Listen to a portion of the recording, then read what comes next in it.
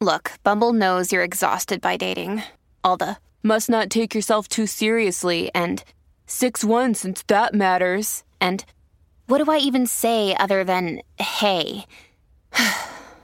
Well, that's why they're introducing an all-new Bumble with exciting features to make compatibility easier, starting the chat better, and dating safer. They've changed, so you don't have to. Download the new Bumble now.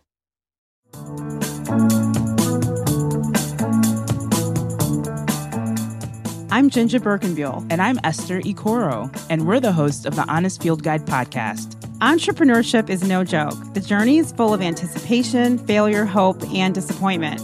You'll make money and be totally broke at the same time. The Honest Field Guide podcast tells you the truth. We know being an entrepreneur is crazy hard, and you will sometimes cry at dinner.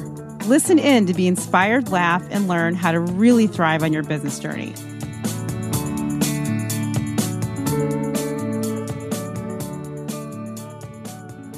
Hi, Ginger. Hey, Esther. How's it going? You know, it's going pretty good. Weather in Chicago is giving me life. It's like sunny, warm. It's hot. You know, my kids can go outside. I'm loving it. I really needed to have the sun shining. I really did. How about you? Things are pretty okay over here. My plants are thriving. Thanks. I went hiking, spend time by the water, and yeah. The other thing about what's been happening in quarantine is that I can't even do one of my favorite pastimes. I'm scared to ask what is You know one what? Of your I have pastimes. lots of them.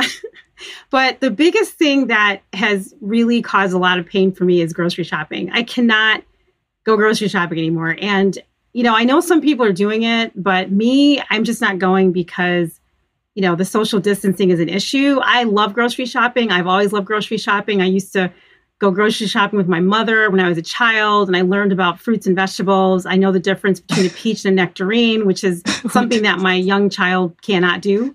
But it's really because of my, journeys every week with my mother when she got paid, and she was a Chicago public school teacher.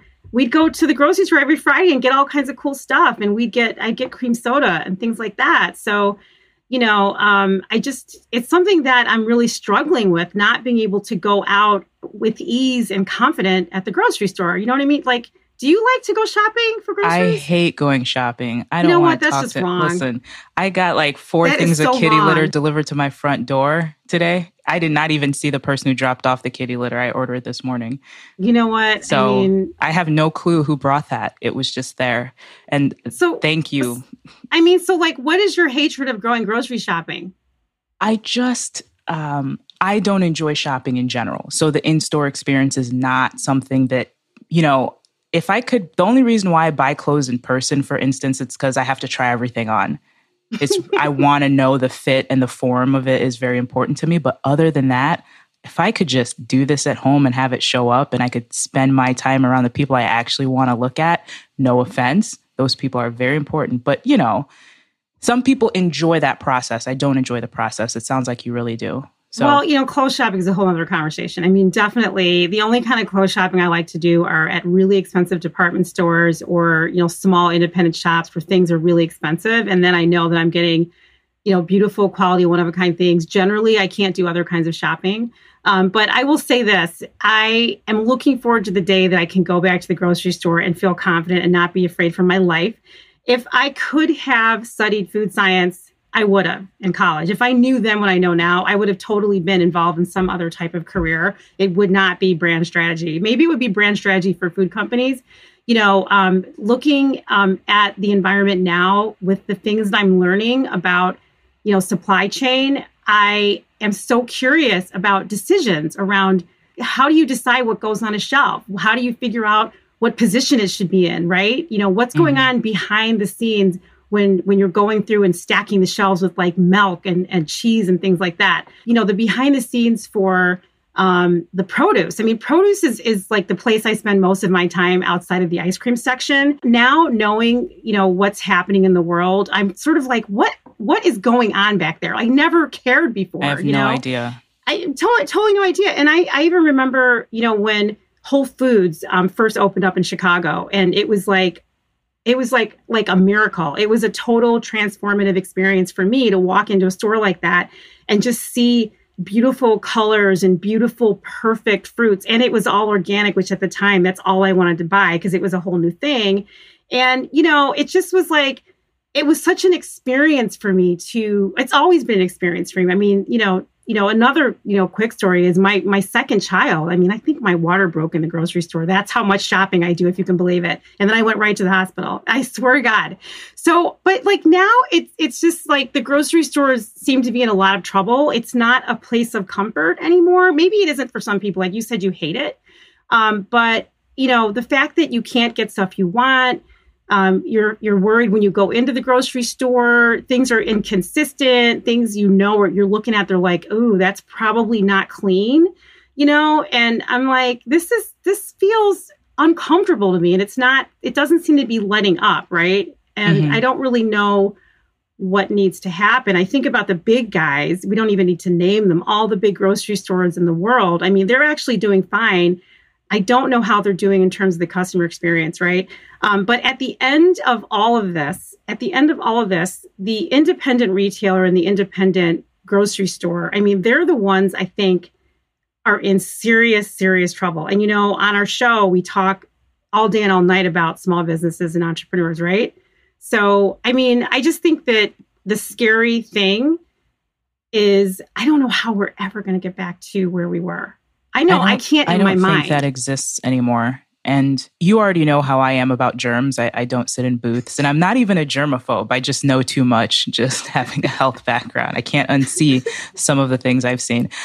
But all of this makes sense to my mind, but I understand that there are a lot of people having trouble adjusting to it. I will say that there are parts of the in-store experience that I do miss. I got avocados delivered today. Not one was ready to eat, and they're not going to be ready for a long time. So that makes me feel, if you're not there doing it in person or someone you trust doing it in person, it's hard to get exactly what you want depending on what's going on. So I do miss that part. But yeah, small grocery stores right now, I feel a lot of mixed emotions for them because it is so easy to pick up my phone and order my groceries. Every single thing that I want is just coming directly to me. But you can't get that good avocado. I know. And you cannot get a green banana. I mean, for God's sakes, how many times have I gotten bananas misdelivered to me that were not green, which is what I requested. Misdelivered. Anyway, I mean, it's just a lot crazy. We have on our show today a grocery supply chain expert. Yeah. A former executive that has worked at the world's largest, most important brand and consulting firms, right? And he's also one of the country's leading writers on grocery supply chain economics and policy. His name is Brittain Ladd. I'm so excited. I met Brittain on LinkedIn, believe it or not. And the reason that I say that, because of COVID-19, it's hard to combine opportunity and COVID-19 in the same breath. But because of the lockdown and the stay-at-home policies and social distancing, I'm meeting some amazing people that I never would have met before. And Brittain is one of them.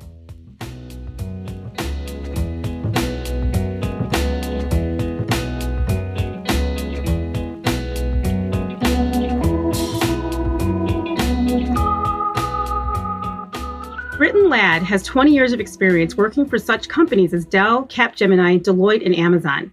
After leaving Amazon in 2017, he put his entrepreneurial instincts to good use and opened his own consulting practice focused on strategy, innovation, supply chain management, and logistics. Brittain serves clients globally. Brittain was asked by Forbes and other publications to contribute articles related to retail and other topics. He is considered a thought leader in retail. Brittain continues to write articles and utilizes LinkedIn to post his comments on retail. He is a leading influencer on LinkedIn. Brittain also served in the U.S. Marine Corps for 6 years. He has earned 3 master's degrees and remains a lifelong learner. Welcome, Brittain. Welcome. Well, thank you. It's so nice to be here. So that word supply chain is something that is at the forefront of everyone's mind, especially because we're all watching them break in different ways at different companies. But what is supply chain for someone who has heard the word but has no idea what everyone's talking about? So the shirt you're wearing is a supply chain because what happens is you have to grow the cotton for that t-shirt. So that means the farmer has to plow, they have to plant, They have to grow. They have to harvest. Then that harvested cotton has to go to a mill where it's turned into thread, turned into fiber, and basically then it goes to a manufacturer, and the manufacturer manufactures your shirt.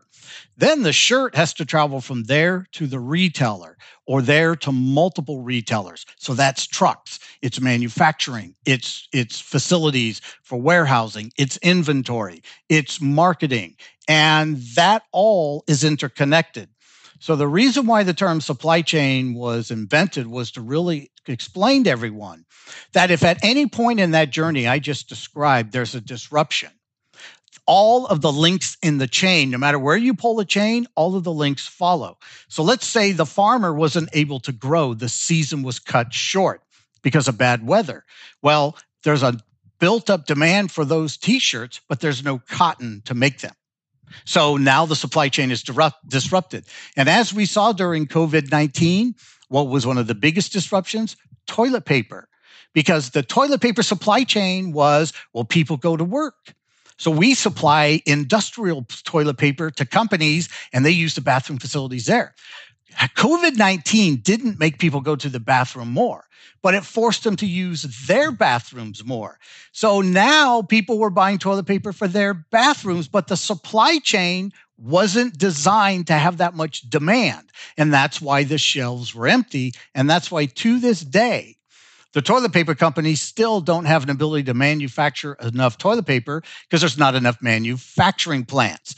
The capacity has been disrupted, and therefore there's a shortage, and there will continue to be a shortage. Everything is connected.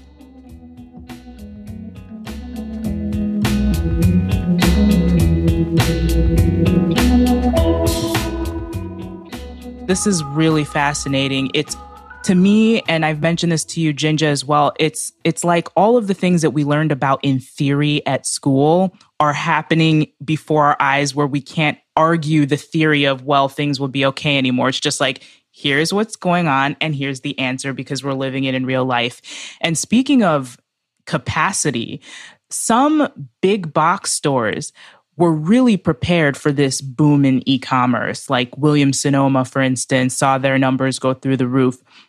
Some were just already prepared and had invested a lot into it. Are you seeing anything being done by these companies to ramp up their e-commerce that isn't sustainable? Are some just completely on the wrong path, but it's kind of working now because we've experienced this surge in demand? What do you think about those new practices? If you had the ability to sell groceries and deliver groceries, no matter how poor of a store you were or are, your business went up anywhere from 100 to 400%.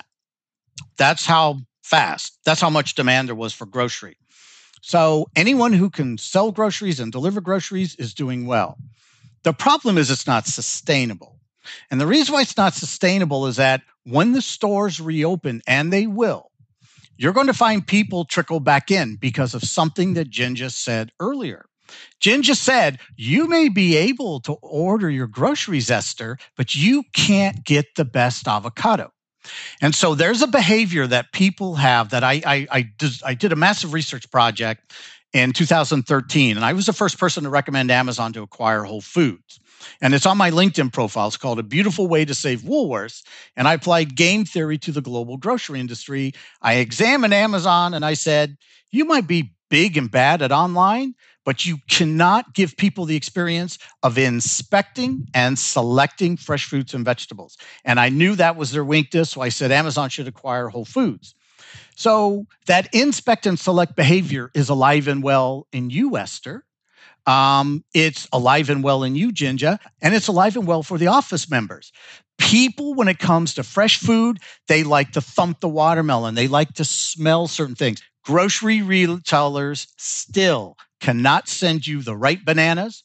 They don't send you the milk that's not going to expire for 2 weeks. Instead, for some reason, they send you the milk that expires tomorrow. You lose the ability to inspect and select. And that's why you're going to see all these massive numbers of online grocery sales start to come down as customers find their way back into the store. Overall, 70% of Americans prefer to shop in a store than order their groceries online. There is truly a relationship that people have with stores.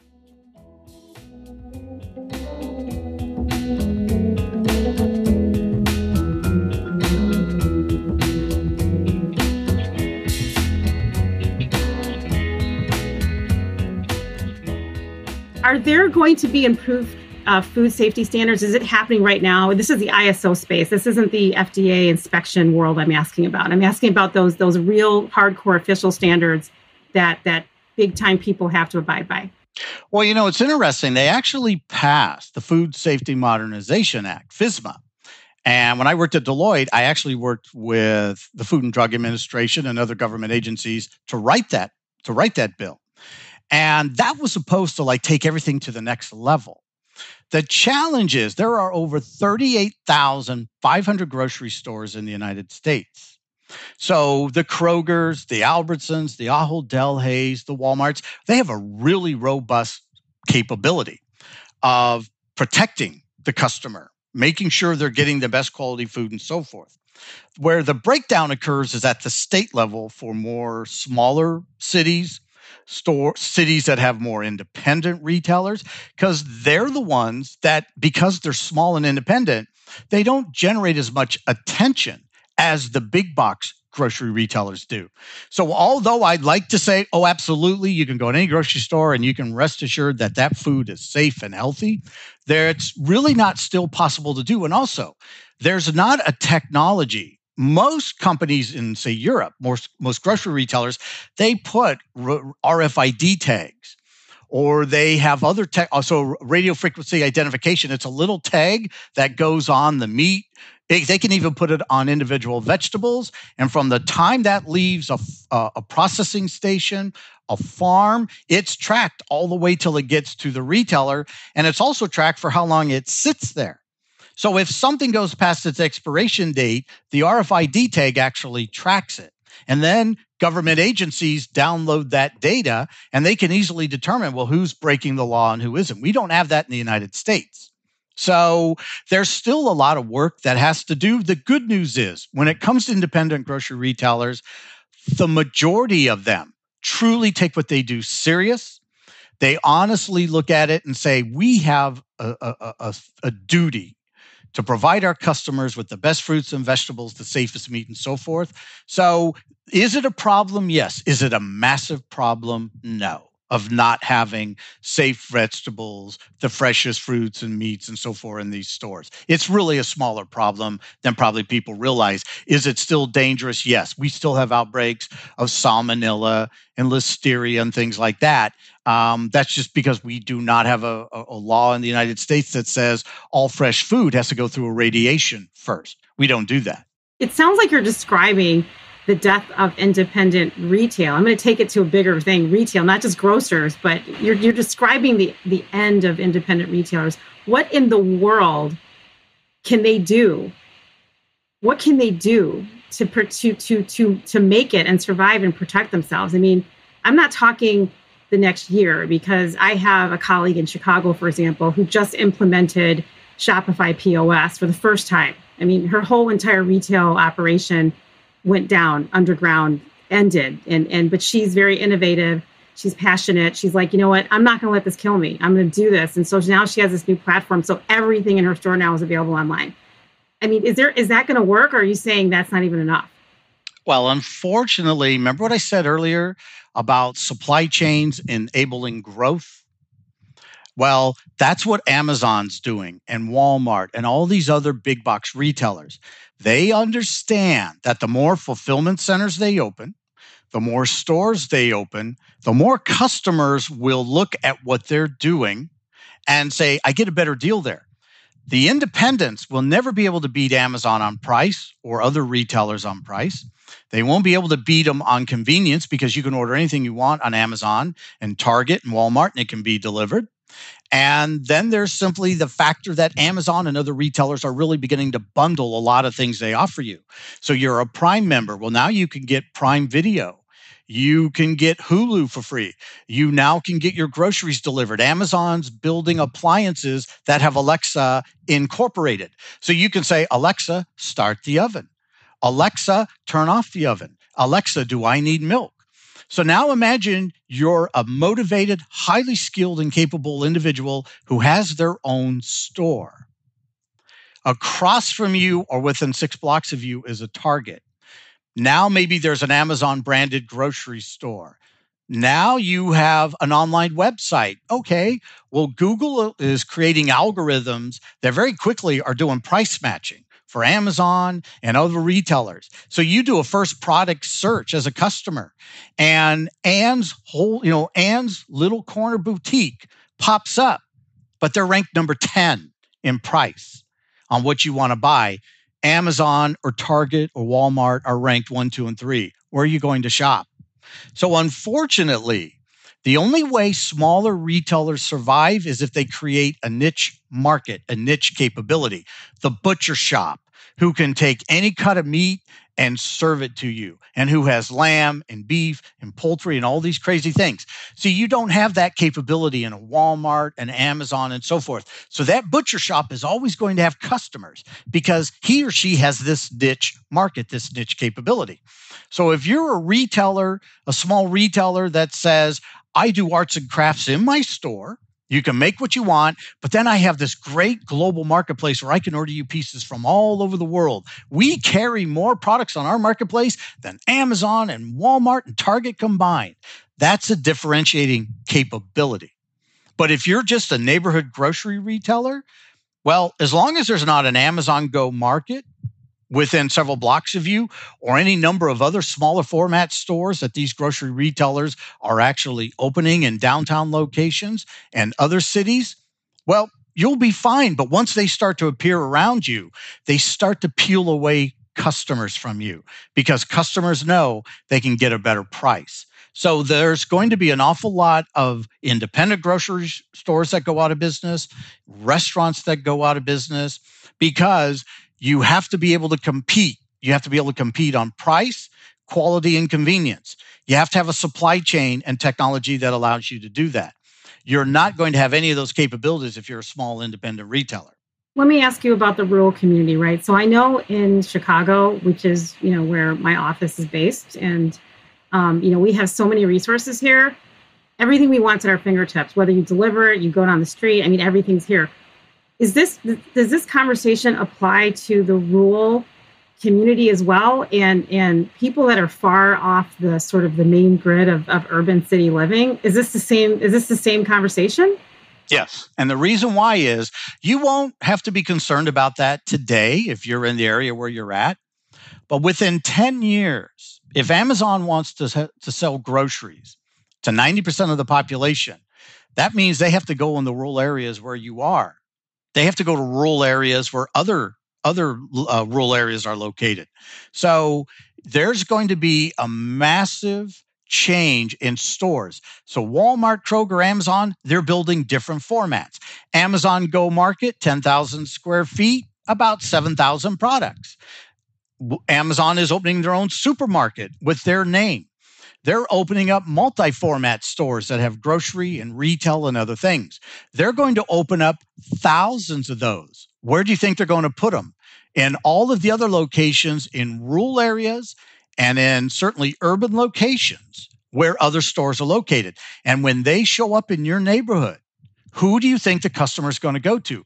It will be those bigger branded stores because they will do a great job of marketing to all those customers. Hey, why don't you start shopping at our Amazon Go Market? And if you do, we'll give you a 15% discount just because you're a Prime member. We'll give you 6 months of streaming video for free. So what happens is they entice the customer with all these things that the independents can't offer. And no matter how loyal those customers are, little by little, they're peeled away because they have to think of saving money and they want choice. They want better price. They want better quality. And so they always seem to migrate from these smaller retailers that sell the same thing that the other stores do.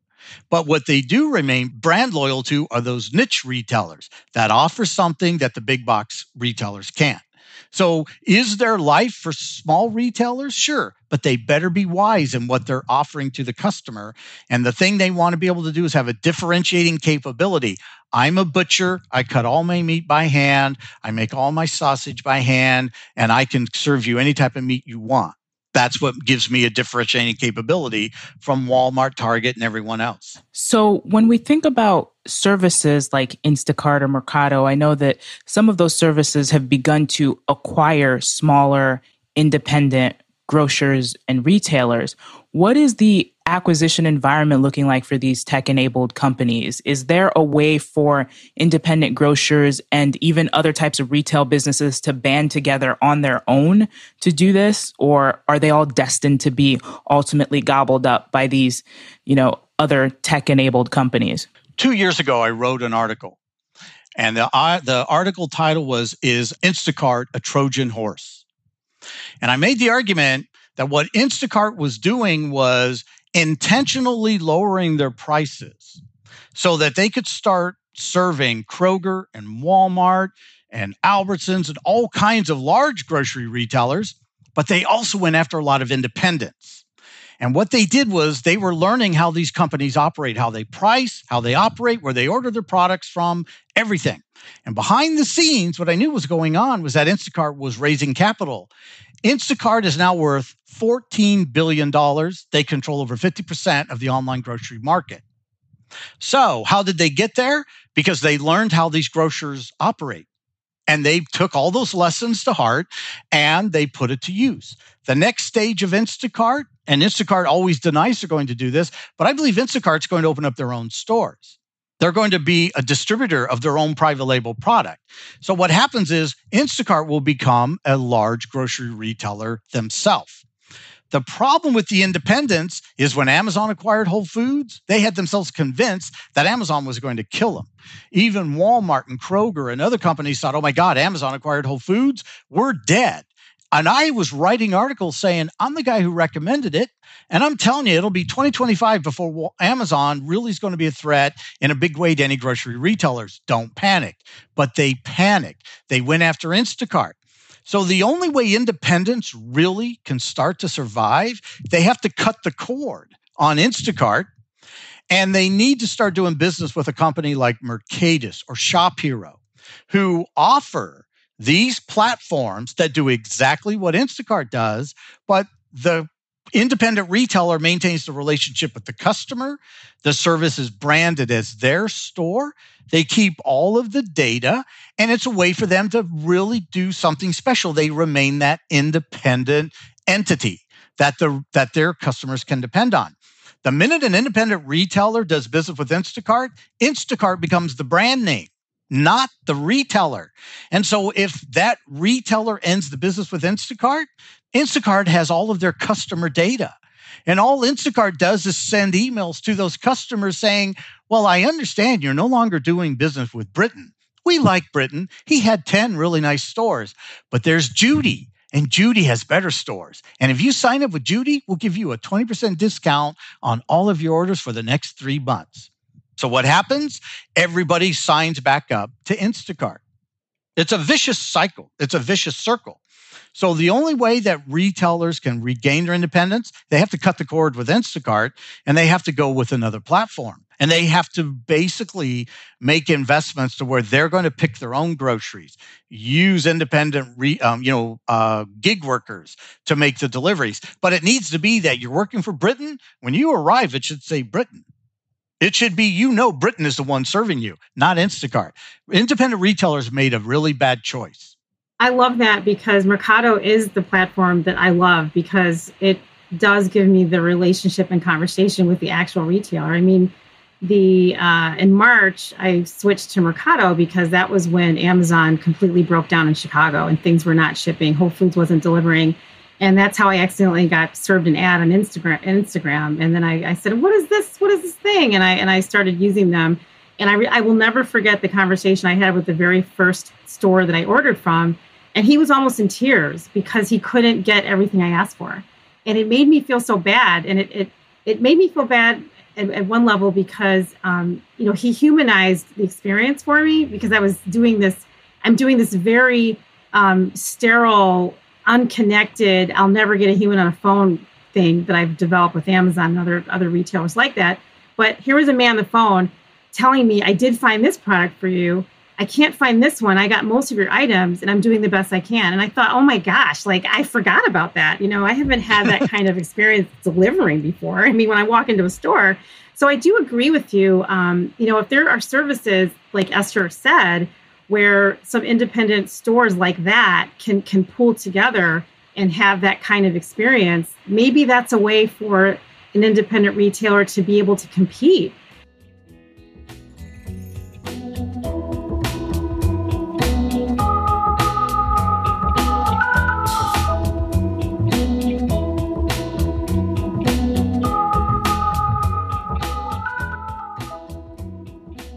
I am so confused by micro fulfillment.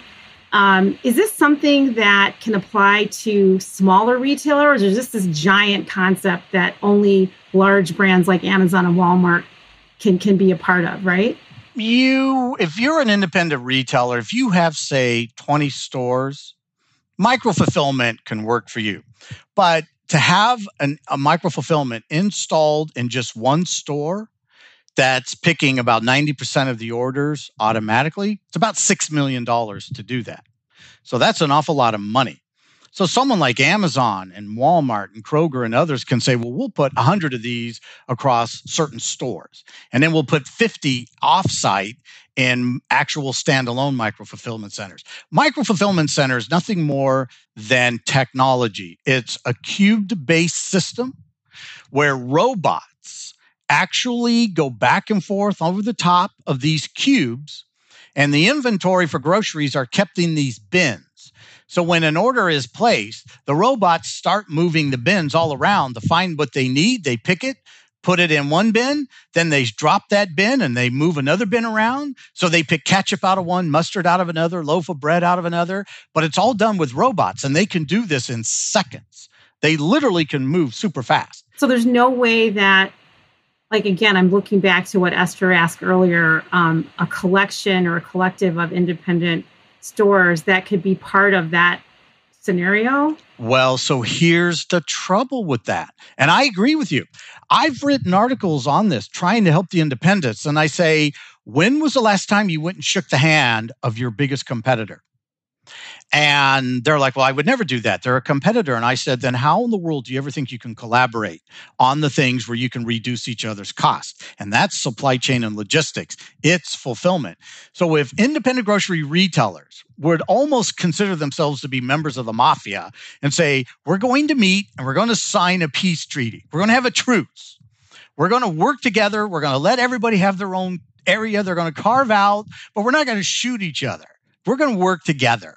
And what happens is they actually are at war with each other. They raise and lower prices and they offer services. So independent retailers don't work well together. But if I could get 15 or 20 or 30 or 100 or whatever to say, we are willing to collaborate on procurement. Imagine if I had 50 independent retailers said, you take our combined spend of groceries, of what each of us has to pay to buy our groceries.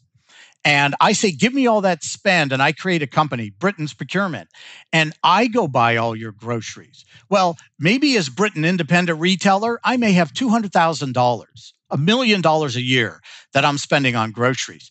If I have 50 independent retailers, well, I can go to a wholesaler, a distributor, and say, I've got $50 million, and I want to negotiate a reduction in price for all these large volumes I'm going to buy. I may be able to reduce the cost of those independent retailers by 25 or 30% or more. So now I'm saving them money because they're willing to collaborate on procurement. But then I say, oh, by the way, for all online orders, let's go together and buy 10 micro-fulfillment centers. We'll install these robotics in offsite locations. And whenever you get an online grocery order, we'll fulfill the order from there. Each of you will pay a transaction fee for every time an order is fulfilled, and we'll negotiate with the robotics company that we pay for this over 5 years. Well, now the independent grocery retailer doesn't have labor in their stores doing the fulfillment. They've collaborated on reducing cost of procurement. So now what happens is those independent retailers are actually price competitive with the largest retailers out there. They absolutely have to be willing to collaborate. And I've always used a phrase, collaboration accelerates innovation. And that's what needs to happen today. So none of us have big logistics bills, and we'll just lease space and we'll put our products on each other's trucks. And we'll make sure that when I deliver products to my Macy's store, that truck goes and makes deliveries to your Kohl's store. If those retailers would have started doing that years ago, 5 and 10 years ago, when I was actually making the recommendation to do so, Amazon wouldn't be as big and successful as they are. Neither would Walmart, because they'd have been able to really reduce each other's cost. And because of that, they could invest in better technology, a better store experience, a better e-commerce experience. But look at how people limit themselves. I can't talk to you, Ginger. You look different than me. I can't talk to Macy's because I'm JCPenney. Do you think I'm going to do anything to help them? No, you shouldn't look at it that way. You should look at it as you have a monster competitor out there on Amazon. So you're fighting against them. Can small floral shops, there's so many of them across the country, right? Can this sort of collective experience apply to a florist? So in my neighborhood, we have 4 small women-owned flower shops, right? And they are competitors of each other. They are struggling, and most of them are not at all prepared for online sales, except for one that I just told you. She just implemented Shopify POS, and now she is 100% able to sell online. Can independent flower retailers do what you're describing? Can they get together and somehow find a way to, I don't know, have what you describe, buying flowers from one person? And I mean, what does that look like for people like that? Because I'm thinking about flower shops. I'm thinking about the tiny little bookstore that's in the neighborhood. I'm thinking of even the liquor store. So like the liquor stores in Chicago, there's an app called Drizzly. And Drizzly, like Mercado, does this. They have a truck that says Drizzly, but they also, when the delivery people come up, they have the branding from the store that you ordered. And so that's at least what it's like in Chicago. I can't say that it's like that all over the country. I love that experience. I'm just trying to understand, like these little liquor stores, these flower shops. There has to be something in addition to that massive, mindset change you just described to help these people live their dreams and run their businesses for a longer amount of time. I get the content piece. I get the differentiation piece. Some people, Brittain, they don't think that way. They don't think like marketers. They just have a store, they're running a business, right? They're not as high level thinking around like full omni-channel ecosystem experiences to ensure that every touch point is unique and valuable and beautiful and breathtaking, right? And bringing passion. Like everyone doesn't think that way. And a lot of people don't open a business with that in mind. They just have a dream and they're like, this is something I love doing. Let me do it. Jane's a woman. She's a woman-owned business. She has her own flower store. But Jane's pretty sharp because she now has e-commerce capability through Shopify. What she honestly could do is go to those other 3 florists and say, here's what I'm willing to do. I will brand a web front for you, Mary, Kathy, and Jill. I don't know their names, but you said they're women. So they're women. So I just named them. So Jill has a Jill's flower shop through this woman who has the Shopify capability. All right. So when an online order comes, it actually goes through this woman's website. And she says, I'm going to charge you a small transaction fee for you to have this e-commerce capability. It covers all my costs and I have a small margin. But what it prevents is you having to go do what I did. It saves you money from having to go get this e-commerce capability. But I need something in return. I want all 4 of us, when we buy flowers, we pool our money and we buy from a flower distributor, but we do it as one group, not as individuals. And what happens is now instead of buying, say, 20 dozen roses, maybe the 4 of them buy 200. Well, if I'm a flower distributor and you're buying 200 roses from me, 200 dozen, I may reduce my price $1 a dozen. Maybe before you were only saving 50 cents. Maybe you were saving nothing because you weren't buying enough volume from me. So you following what I'm saying? So that's what these individuals can do. It takes one leader, the lady who has the Shopify. She absolutely could sit back and say, wow, I actually have a new business opportunity, because those stores probably buy paper towels and cleaning supplies and other stuff. They probably buy the plastic wrap and all that. So why are they buying it independently? Just collaborate, just pool all of that, and then go to these companies to sell it, and you buy bigger volumes. And it may sound simplistic what I described, but I know it works because I've seen it work in Africa. I used to work in Africa where I did microloans. And so I would help these small businesses. Sometimes all I had to give them was like $10. But it was a woman who was doing something, and she had like 3 or 4 other women, but they needed some piece of equipment. They needed a pump or whatever. And they're like, well, if we have this pump, then we can pump water, and then we can deliver water to these villages, and we'll charge a certain amount to do that. And we'll take the empty bottles and we bring them back and we fill them up and we do it again. It's a real tiny business, but it grew and it continues to grow. So it's applying what I learned there to the United States using that example. All you have to be willing to do is say, how do we look at our businesses different? We can still compete. We still have to deliver. We still have to give great customer experience, but let's not cost ourselves money where we put ourselves out of business. Because just because your competitors go out of business doesn't mean you as the independent will survive. Because oftentimes your prices are way too high and people say, well, now I don't want to go to the local florist. I'll just order it online. Then everyone's out of business for no other reason that they weren't willing to collaborate.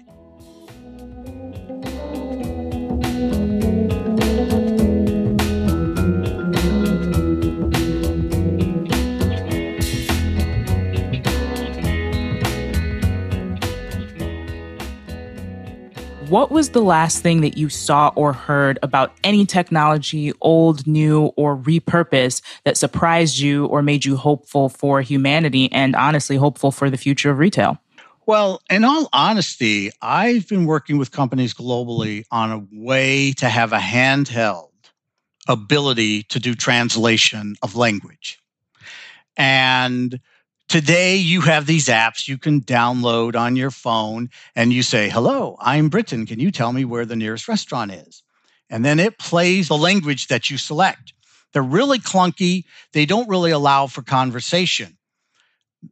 Companies are this close to getting it to where, Esther, let's say you speak Bahamian, so let's say you're from France, you speak French. Ginger, let's say you're German, and I'm English. We literally could have this device, you plug it into your phone or the device, you would hear a voice in your ear on the language that you naturally speak. And no matter what you say, it's almost instantaneously translated to English. So we don't just have conversations. We literally actually can develop a relationship. We can communicate. And that to me is one of the reasons why we have so many problems globally. People don't speak one language, and therefore it's almost impossible.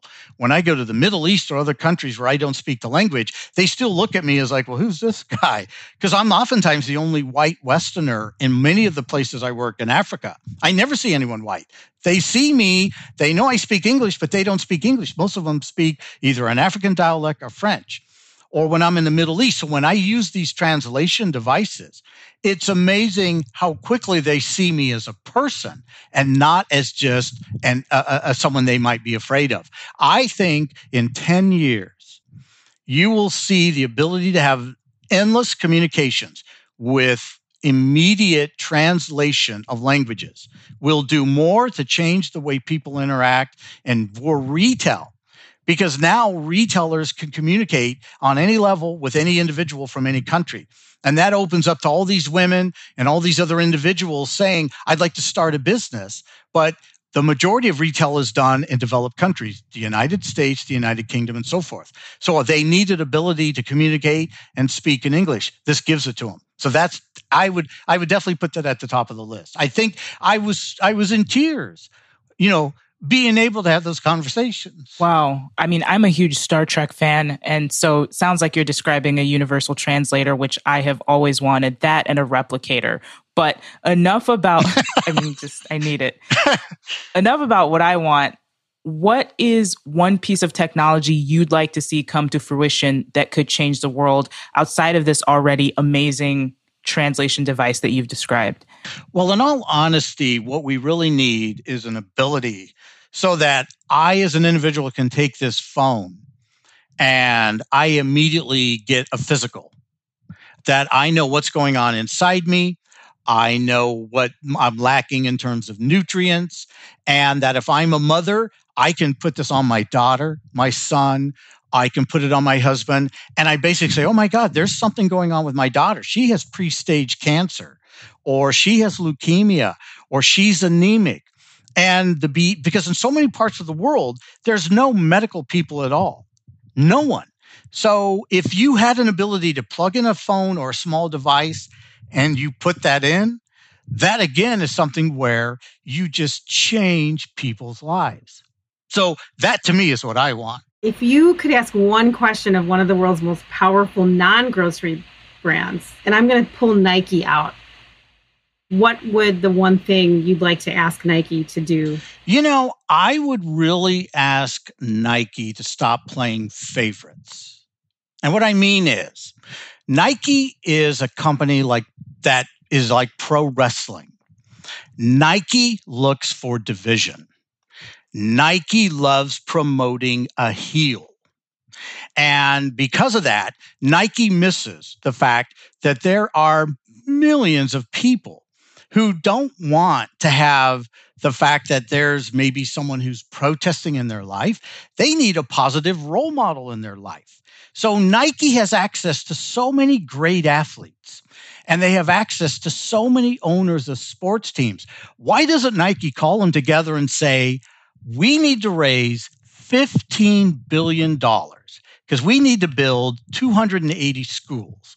We need to design an online capability for any kid in any neighborhood in this country to have tutoring with a live person 24/7, 365 days a year.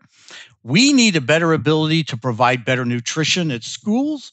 We need an ability to give people the ability to interact with role models that aren't necessarily athletes, but maybe they're business leaders or whatever. And basically be able to say, we don't need to try and generate controversy, but what we really need to try and do is generate humanity. And I know people in marketing at Nike, and they really told me, because I wrote an article about Colin Kaepernick. And I said, I believe you're using Colin Kaepernick. I think you're using him just as the WWE, Vince McMahon uses heels in wrestling. And they said, okay, you got us on that one. That's really not too far from the truth, because controversy breeds marketing. It breeds an audience. And so when I said to them is, why don't you find someone who's just as average can be, but they're taking care of children, or they've adopted, or they have foster kids. And how about you say, we are the greatest nation in the world. We have the best sports equipment, but what we're terrible at is keeping kids out of foster homes. Help us. The more people that listen to this podcast, the better. And I do have an entire retail, community that I can't wait to share this with, because you have so many great ideas that can be very useful for them to survive. Just really thinking about the next year, which is where a lot of these people are. They really are looking at a year. They can't even conceive of a 10-year advance on anything. But thank you, Brittain, for taking the time to talk to us. I want everyone to reach out to Brittain Ladd at BrittainLadd.com. That's BrittainLadd.com. And you can find him on LinkedIn. Thank you so much to our audience for listening to the Honest Field Guide podcast. I'm Esther. I'm Ginger. I'm Brittain. And this is the Honest Field Guide. We'll talk to you next time. The Honest Field Guide podcast is produced by Burke Creative, written and created by Ginger Birkenbuell and Esther Coro. The podcast is recorded in the innovation and technology capital of the Midwest, Chicago, at Stomping Ground Studios in Ukrainian Village. Original music is written by and provided courtesy of Utah Carol. Follow Honest Field Guide on Instagram and Twitter. The opinions expressed on the Honest Field Guide are opinions only and only represent the views of Ginger Birkenbuell and Esther Coro.